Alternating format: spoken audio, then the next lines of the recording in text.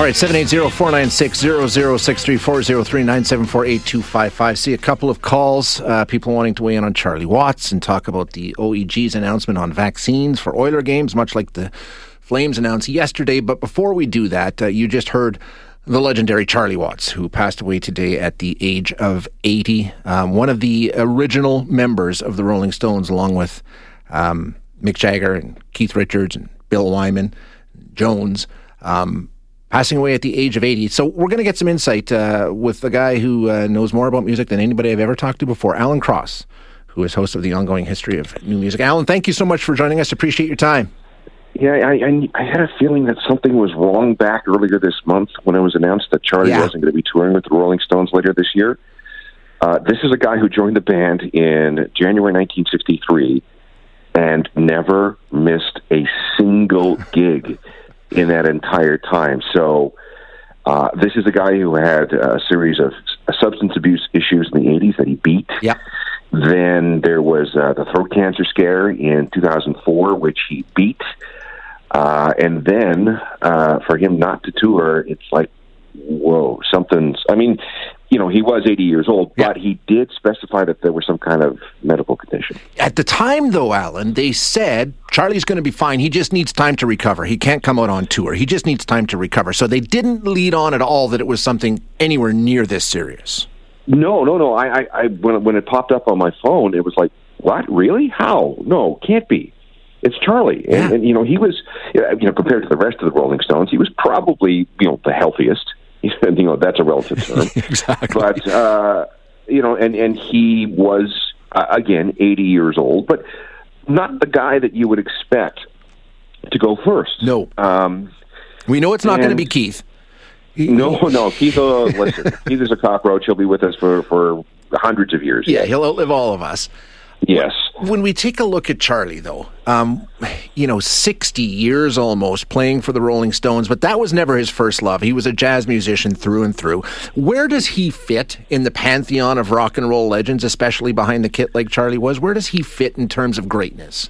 Okay, so he was he was the drummer for one of the greatest rock and roll bands of all time. So there's the Beatles, there's the Stones, there's the Led Zeppelin, there's a few others, and he's, okay, so right there. Secondly, he was never flashy. Nope. But he was very tasteful. So he was the kind of guy that, you know, Keith or Mick could look at him and say, here, Charlie, do this. And he could do it because even though he wasn't flashy, he was extraordinarily skilled and he was restrained with his playing.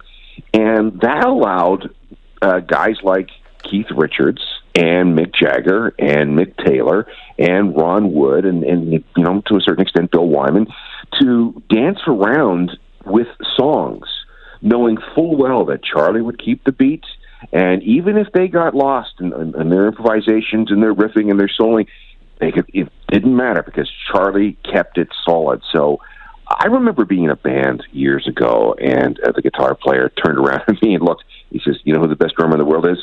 Who? Charlie Watts. Keep the beat."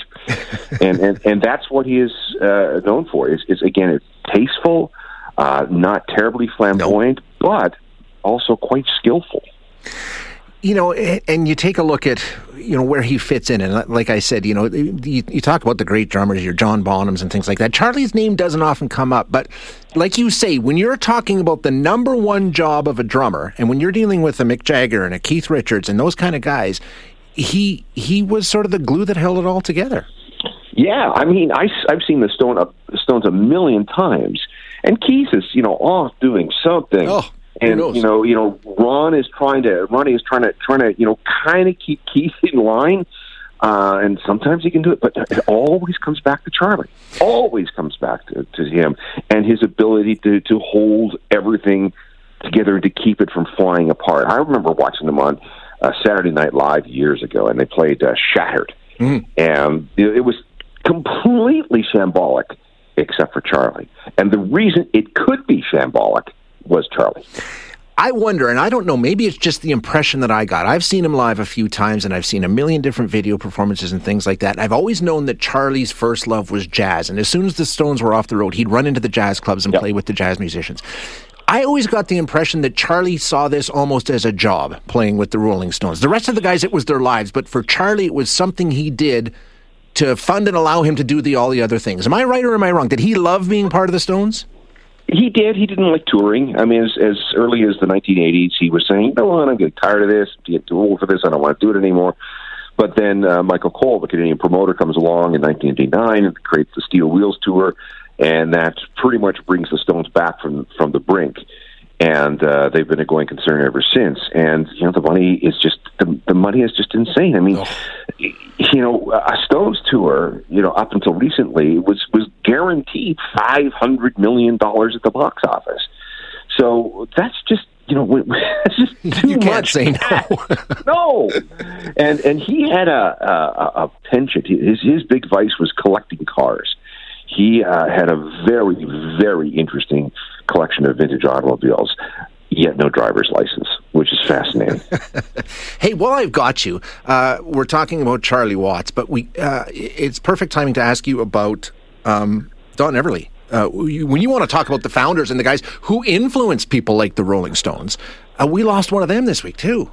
Right. So Phil died. His brother died in 2014. Yep. So Don goes earlier this week. The Everly brothers were one of the two main influences on the Beatles. Yes, that's right. The other being Buddy Holly. They were absolutely. The Beatles worked on the harmonies that they had, which became one of the most famous and most glorious harmonies in the history of music. By trying to imitate Phil and Don Everly. Mm-hmm. So that, and Paul McCartney was, to this day, believes that they were the best harmonizing vocal group ever created. So it's another one of those weeks where guys of a certain age, and I'm not even 50 yet, but these people have been a constant presence in my life, and we're coming to the realization, I think, and I just got a text from a buddy saying, you know what? We're getting old because the guys that have constantly been there and the people that we've looked up to and loved for so long, they're starting to leave us, Alan. Yeah, and I've said this before. Over the next 5 years, we are going to see a mass extinction of these people. Of the legends. I mean, Paul and Ringo are way up there. Bob Dylan is way up there. Mick, he had the heart problems a couple of years ago, but seemed to bounce back. Roger Waters of Pink Floyd, he's 77. I think David Gilmour's 75. And remember that these guys lived through the peak, the greatest sex, drugs, and rock and roll period in the history of humanity.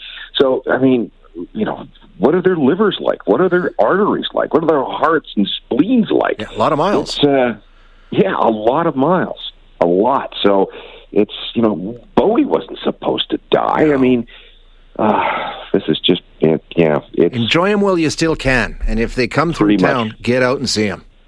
Yes. Great stuff. Thank you, Alan, for your time. All right, you're welcome.